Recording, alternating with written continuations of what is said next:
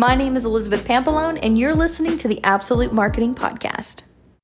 Today's tip is about giver's gain. Now, you may have heard this in a networking meeting or two, and it's about the concept that when you give, you will get that back in return in some form or another. Maybe not from the same person, but in some way.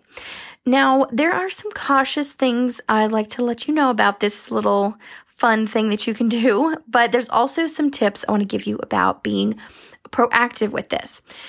So the caution I give you is that your first intuition when giving someone something is always correct. I found this to be true many times, that you don't want to give someone something that they're going to abuse in any way. So maybe they ask for a phone number, maybe they ask for an email address.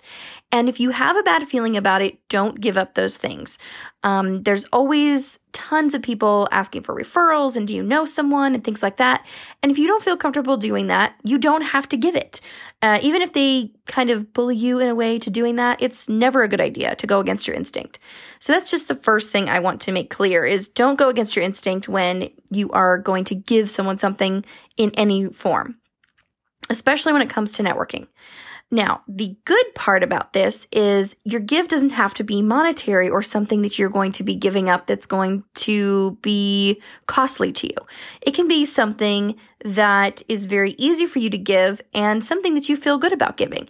Maybe it's a connection email to someone they've been trying to reach for a while but haven't found the right person. Maybe it's a way you can alleviate someone's pain point with a product you have, or maybe just some advice.